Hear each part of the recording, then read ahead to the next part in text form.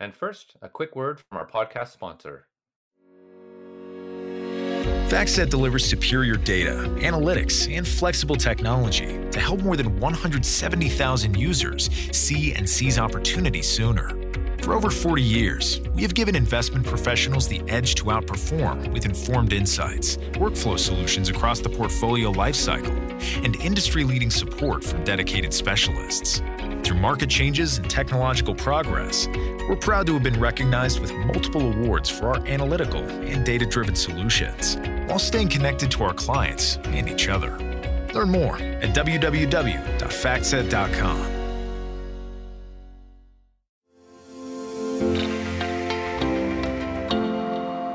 Hi, everyone. Welcome to the Sustainability Story. I'm Deborah Kidd, Director with the Global Industry Standards Team at CFA Institute. And I'm so pleased to have with me today James Alexander, the Chief Executive at UKSIF. James joined UKSIF in October 2020 with a strong vision to mandate and to enhance the organization's key role in promoting and expanding sustainable investment and finance in the UK. James has a background in international climate finance and infrastructure finance, as well as many years' experience in leadership roles in membership organizations. Most recently, James supported global megacities to overcome the substantial barriers to financing climate action as Director of the City Finance Program at the C40's Cities Climate Leadership Group and head of the C40's City Finance Facility. James has also worked on international climate finance issues at the UN level and supported cities across the world to invest their pensions and reserves more sustainably. James is treasurer of EuroSIF, the European Sustainable Investment Forum, a member of the Green Technical Advisory Group, providing advice to the UK government on implementing a UK green taxonomy, and he's a member of the Disclosures and Labels Advisory Group, DLAG, providing advice to the UK Financial Conduct Authority on the UK's sustainable disclosure regulation and fund labeling regime. James is also chair of the Global Sustainable Investment Alliance, the GSIA. So James, thank you so much for taking the time to be here today. No worries at all. And sorry, it's such a long intro. I need to maybe give up taking on some of these new roles. But yeah, there's a lot going on, and it's great to be part of the global work to enhance sustainability in finance. And definitely an awful lot is happening in this. There is a lot, and we have a lot to talk about today. There's been a lot going on in sustainable disclosures and regulation. But before we get started, we always like to ask our guests how they got started in sustainable investing and what led you on your path to where you are today, and how did you become interested in this field? Yeah, so I guess I've been working on sustainability issues. I did a lot of work on education when I left university and started working for an organisation called the Scottish Council for Development Industry. I studied in Scotland and lived in Scotland after I graduated. And we started doing a lot of work on cities policy in Scotland and thinking about what is it the cities can do to create and work together to collaborate on a sustainable future. And so I helped to author the cities strategy for Scotland. I helped set up a new organisation called the Scottish Cities Alliance. And that got me into the sort of city space. And we were thinking about looking at it from the context of sustainable economic prosperity and the role that cities can play in working together to do that. And of course, that then led me to C40, which is a network of the biggest cities of the world working to cut their emissions and become more resilient to the effects of climate change. Mega cities have got, really specific challenges that the other cities just don't have. And so we brought together London, New York, Johannesburg, Beijing, Tokyo, and other, huge cities from across the world looking to figure out how to move forwards on sustainability. And my job there was to help cities pay for it, figure out the financing. And started off with a relatively, actually, I was going to say a small team. It was actually just me, and built that up to a team of about 25 of us, and also created a new project preparation facility.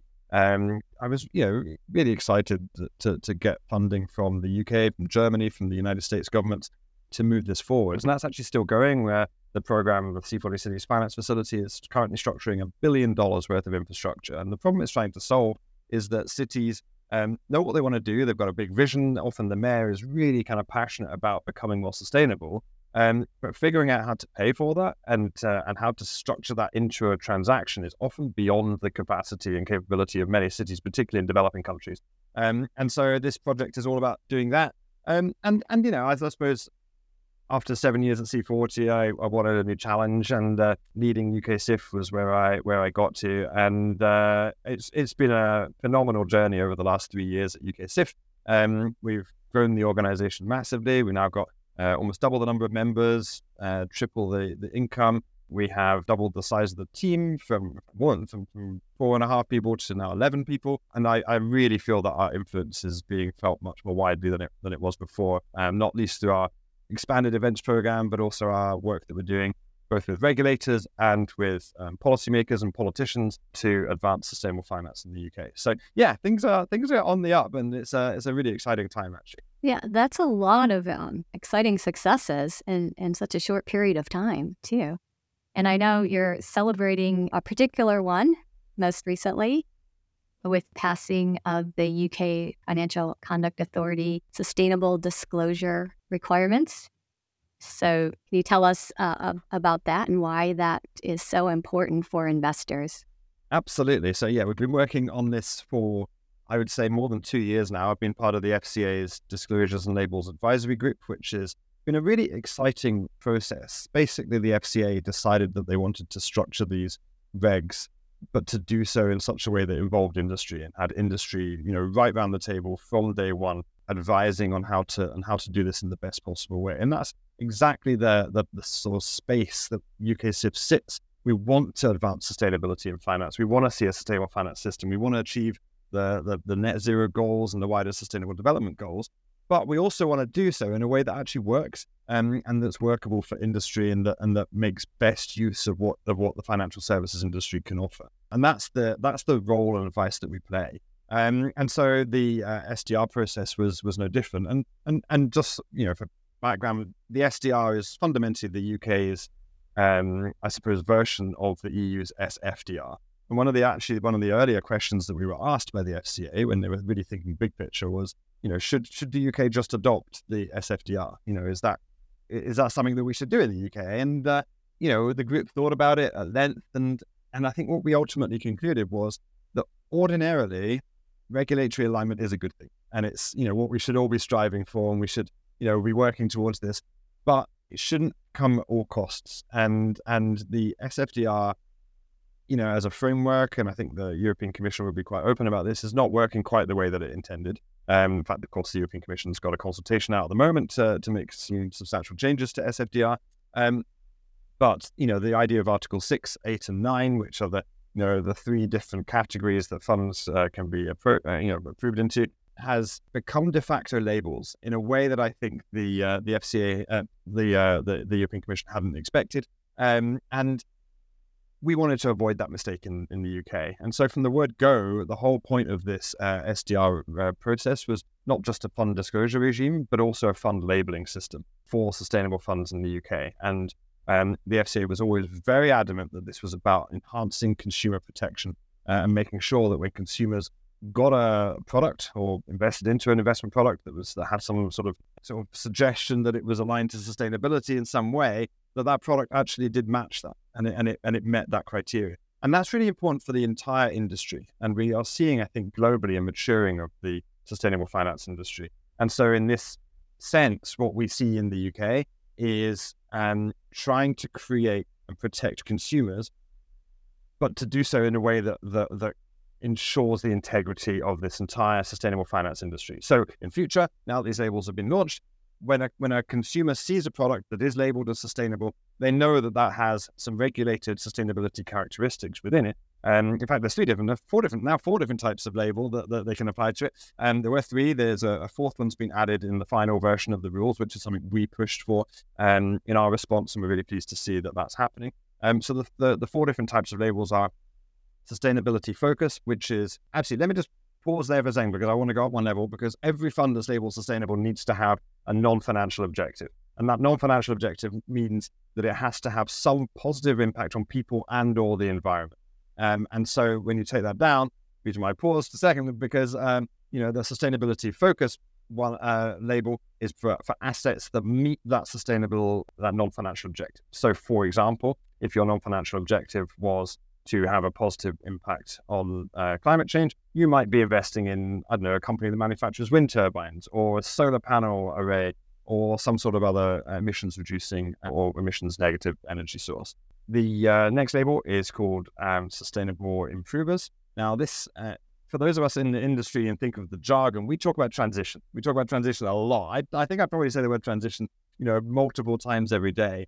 But the FCA did some really interesting consumer research and looked at, the public at large. And it was concluded that nobody in real life actually knows what the word transition means. And so which is a really interesting insight for all of us in the industry that happily talk about transition all day, every day.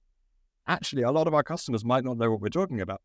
So this has been called Sustainable Improvers. And what that means is it's for assets that are not currently at the level of meeting the non-financial objective of the fund, but have the potential to get there, particularly through investor stewardship. And this is a really important label from as far as we're concerned, because it's all about making sure that that we are using our ability as asset owners and asset managers to have that positive impact on the economy in relation to that non-financial objective.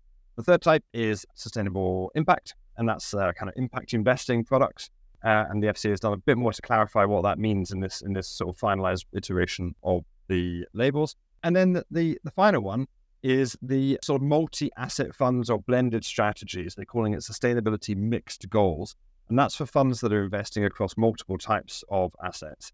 And so they might have investments, like a fund of funds in more than one different fund that's got a sustainable label. It therefore doesn't kind of fit under the other characteristics of the other labels and can't be sort of put in a box amongst only one label. And so there's now that kind of mixed approach, mixed strategy label. So, I think there's some really interesting stuff going on here. I think we are going to see a lot of potential for consumer uptake of these funds. And there's two reasons for that. The first is that we've done some consumer polling, and we asked, official polling through a polling company, and we asked over, I think, 2,000 people how they would like to reflect their values in their investments. And that's what this sustainability labeling process is all about. It's about the ability of people to reflect their values in their investments. More than 40% of people responding to that poll said that they wanted to reflect their values on issues like climate change, human rights, working conditions, and wider kind of environmental and biodiversity issues in their investment. So potentially that means there's a huge market. All of those retail consumers that are out there making investment, there's, I think, a massive market for these label products, and actually potentially quite niche label, because the non-financial objective doesn't have to be something that we might think of like climate change. You could actually have, you could set your own non-financial objective within a set of parameters. And so, for example, you could create a fund that's focused on gender diversity on boards of companies. You could create a fund focused on tackling modern-day slavery and working conditions and workers' rights. So it doesn't have to just be climate change. So you can create a fund that meets the needs of core groups of customers or retail investors as you see fit. And that's going to be really interesting to see. I think the second reason why there's going to be a big uptake of this is because this is really designed as a retail proposition at the moment. The FCA has written that they want to include institutional investors at some point in the future, and they're going to explore how to do that. But for now, we've spoken to a lot of the pension funds that are UKSIF members, and they're telling us that they're all very interested in these labels. And the reason why, not surprisingly, is because at the end of every pension fund, there's a whole bunch of pension investors, normal people like retail investors, that also want to see their values reflected in their pensions. And there are new campaigns like Make My Money Matter and other things that are raising awareness that where people invest their pension can have an impact on their overall, as much of an impact on the way that the world moves forwards as any other change that they make in their lifestyles. And so our pension funds that we work with are getting all day, every day, post bags full of their savers asking to see how their funds are invested and whether it's sustainable. So we see a scenario that the pension funds as institutional investors are going to be starting to put their funds into the sustainability label products too. That reminds me of a trust study that we did at CFA Institute in 2020, where we surveyed retail and institutional investors, and we asked them if they were interested in investing in sustainable or ESG products. And it was somewhere about 70 to 75% were interested. But of those who were actually invested, that number was quite low, in the realm of 18 to 20%.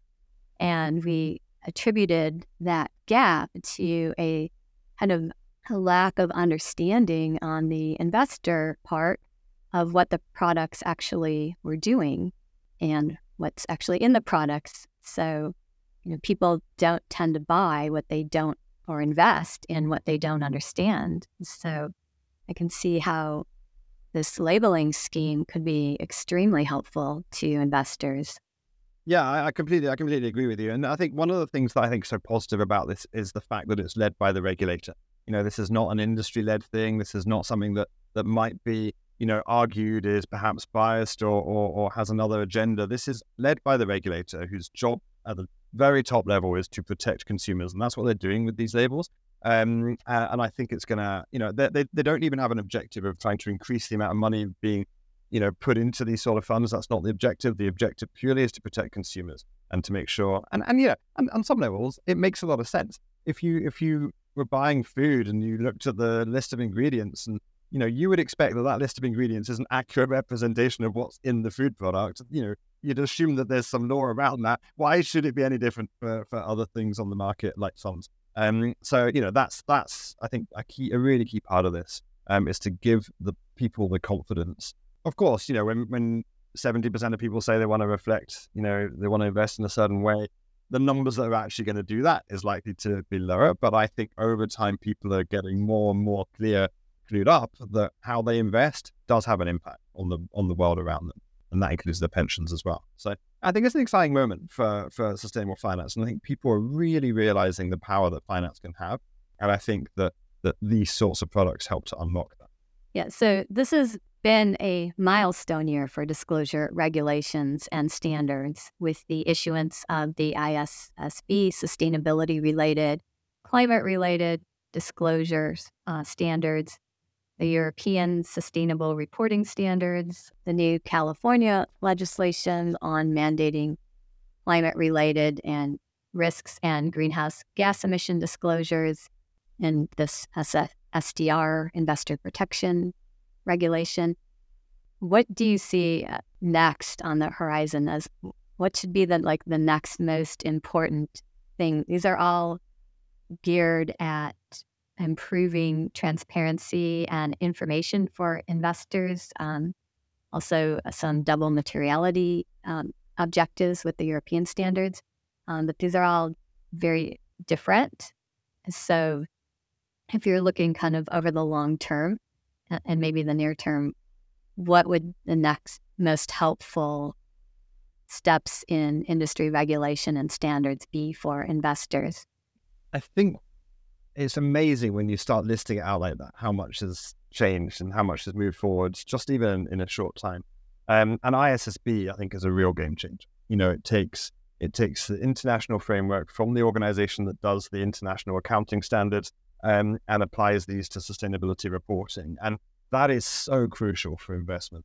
If we don't have the decision useful information that we need to be able to make decisions and incorporate consideration of particularly of sustainability risks into investment decisions, then we're not being able to factor in the full range of risks into investment. And that's a really big problem. And so corporate disclosures, I think, is one of the really big areas that we need to now move forward. We've got the framework in ISSB, and the UK is looking closely at embedding that.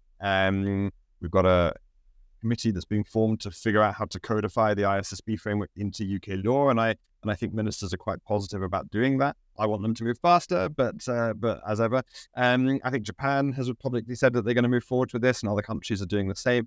So I can see the ISSB framework having a huge impact. I guess what we want to see next is this to be applied globally. We need this corporate reporting data. In the UK, we're looking at transition plans as well, being incorporated as part of that. And so we've had over the last year and a half or so, a group called the Transition Plan Task Force trying to develop what would be a gold standard for a corporate transition plan. And again, the hope being that there'll be a comply or explain basis for companies to be required to bring that in and have their own transition plan as part of their ISSB reporting. Again, we want to see this consistently applied globally. There's no reason why a company based in one country shouldn't do things when another one should. And it's important for investors. Many of our investors are investing globally. This is the information they need to do that successfully. So I think that's going to be another, next big part of this is embedding a lot of these frameworks that have been developed. In terms of where ISSB could go next, obviously, won't have escaped anyone's attention that nature and biodiversity have been, really elevated up the priority list. I think there's a growing realization that tackling climate change without tackling the huge sort of nature challenges is missing half of the challenge that we're trying to address. And so we can see a scenario for TNFD, the Task Force on Nature-Related Financial Disclosures, being incorporated into a further iteration of the ISSB framework, maybe an S3 categorization, and we'd like to see that rolled out soon. Again, I can see the UK government wanting to be a fast mover on this, and maybe the UK can be the leader. We were one of the leaders on setting net zero goals into legislation. We were one of the leaders on getting TCFD disclosures. TNFD, I think, is a logical next step for that. And that maybe just brings me on, if you may, Deborah, to some of the work I'm doing in the international level with GSIA. We just put out a series of policy recommendations to the international community. There were 4 recommendations. One of them was exactly on this, on data. And it was all about enhancing corporate disclosures and doing that in a standardized way by embedding ISSB frameworks across the world. The second one was, again, what I just mentioned, building the TNFD framework into the next iteration of ISSB. The other 2 policy recommendations I think are equally important. One is around trying to determine and figure out a framework for harmonizing sustainability financial regulation across the world. So we have, members that, as I said, are investing globally. They're big global corporations, investors, and they are subject to so many different regulatory frameworks and systems. We want to see, are there mechanisms to harmonize those? Now, importantly, that does not mean taking a lowest common denominator approach. I'm not at all suggesting that we weaken the regulations. What I'm suggesting is that we figure out if, I don't know, say Canada and the UK are asking perhaps the same question of investors, but asking it in 3 or 4 different formats and ways so that people have to respond very differently to each one. Well, can those questions be harmonized? That's the sort of thing I'm trying to figure out. And so we think there's a role for the G20 to play in convening some sort of regulatory alignment working group can look at this. And then the final of the 4 recommendations was it relates to GFANs. And now we have $150 trillion of global AUM has now committed to advance towards net zero as part of the GFANs framework that was agreed at the Glasgow COP26. I think that's an increase on the 130 trillion that was announced there. But of course, if all of that managed assets wanted to become net zero tomorrow, it just couldn't. It couldn't do that because there is a lack of investment opportunities. And I think that's the next thing that we need to figure out is how do we create and who needs to work with us as an industry to create and develop investment opportunities that are net zero, that some of this GFAN's commitment can be moved into. And so I think there's a strong role there for national governments across the world to start, thinking about, well, hang on, we now know that there is funds out there looking for a net zero home, if it can find it, and if the risk profile works, how therefore do we help structure that, both in terms of corporates to invest in, but also perhaps in bricks and mortar infrastructure as well. So that's, I think, the next piece of this puzzle is we can't just kind of say, right, job done, 150 trillion, that's going to be fine. We've got to say, well, hang on, how do we now mobilize that capital to move faster? We always talk about pace and scale. The scale at 150 trillion is about right. Now we need to increase the pace and make sure that money can get into the places where it can have an impact sooner. So I saw that the UK has a goal to be the world's first net zero aligned financial center. So do you see the UK taking a leading role in helping to solve these problems, to figure out how to mobilize this capital? The UK has done a lot, and I'm pretty proud of some of the things that the UK has achieved. COP26 was definitely a really high point in the UK's climate ambition. The challenge is the last couple of years we've come off the boil, and I think we've let other countries move ahead of us. And not least the United States with the Inflation Reduction Act has skyrocketed ahead and moved forwards in a completely different way. That's taken a lot of people, a lot of policymakers around the world, but including here in the UK, by surprise with the speed and the scale of that program. And what we're now seeing is the scenario where the US could absolutely rally ahead of the rest of the world in terms of the investment to create and be the champion and leader of the new industries for the sustainable economy that are going to be created. And so that includes things like battery plants and electric vehicle manufacture. It includes things like hydrogen. Here in Europe and the UK, we're looking at regulating around making these industries possible. In the US, they're saying, right, the problem is there's neither supply nor demand. Okay, so how do we create that as a government? Well, we have to subsidize one or the other. Right, fine. Let's subsidize supply. And there we are. In the US, there are people building hydrogen plants with no off-takers. Why? Because they can afford to do it under the subsidy from the Inflation Reduction Act. But what does that mean in the long term? Well, sooner or later, if you've got a pipe or a sign up outside your factory that says free hydrogen, come and get it, eventually you're going to create an ecosystem of industries around there to be the off-takers of that hydrogen. And as the subsidy begins to taper down, you'll find ways of getting of monetizing, because of course you build the demand for that hydrogen, and people start paying for it in a way that is commercially viable. That's how you create these industries. Now, the challenge we've got in the UK is twofold. One, I don't think we can afford to put in this level of subsidies, and so how are we going to make that possible? And the second challenge is that even if we could afford them, I'm not sure that taking the US approach, where conceivably every part of the economy can be a winner, is going to be viable for a country the size of the UK. So we have to make some really hard decisions. What areas of the economy do we want to be the world leader in? And there's several answers to that, but we kind of need to pick winners. That's really hard to do politically. My view certainly is that one of the winners we should pick is that we should be the undisputed world leader in sustainable finance here in the UK. We should be financing the world's transition. We should be supporting every country in the world through the expertise that we have here in the UK on sustainable finance. That should be definitely one part of it. And I think one of the other, really big challenges is how do we, without subsidizing, create the UK as a really good place to invest, and make sure that we are in a scenario where the UK is comparably as good a place to invest as the US, even without subsidies. So what does that mean? We need to fix issues like planning. We've got big challenges around how long it takes to get planning consents, how hard it is, who has to be involved, what the timeline's going to be, what the likelihood of success is. That needs to be streamlined. We've got issues around grid connections. If you want to build a renewable energy project here, the chances are it will take you a couple of years to build, but maybe 10 or 15 years to get connected to the electricity grid. That stops a transaction in its tracks. So how do we move that forwards too? So again, how do we become a comparatively better place to invest, even without subsidies in the US? We can do it, but it's going to take a really concerted effort across government, across industry, across the investment community to make that. Yeah, that's really fascinating, and lots of complexity there. It sounds like you though have quite the background in addressing these kinds of issues. So it'll be exciting to see where UKSIF, I guess, turns its attention over the next few years, and how you support the UK government and influence them in making those decisions. I did want to...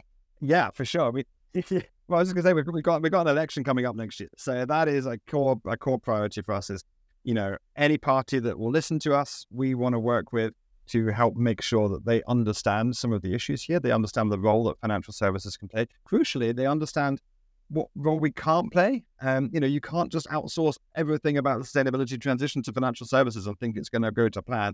Government has to play a key role too. But so these are what we want to put forward. Any party coming in that wants to be the next government. What is it that we want to see? What is it we want to see from government? What is it we can do? And how can we use that to both, create the sustainable future, but also create a thriving, growing economy at the same time? That's the challenge that the circle is trying to square at the moment. And I think we'll get there. And then beyond that, we're thinking deeply about systems change. What is a sustainable finance system? How do we get there? Why do we want to be a sustainable finance system? What will it achieve for us? So this is part of our work coming up over the next year or two. Well, we are almost at time, but I do have one more question for you. I want to go back to your Global Sustainable Investment Review report, and I would be, I think, remiss if I didn't mention the collaboration among CFA Institute, GSIA, and the PRI in developing some common industry definitions for terminology that's been kind of used in many different ways throughout the years related to ESG and sustainable investing. And I think that's another form of investor information and disclosure in a way. I wondered if you might talk a few minutes about that and what that could mean for sustainable investors.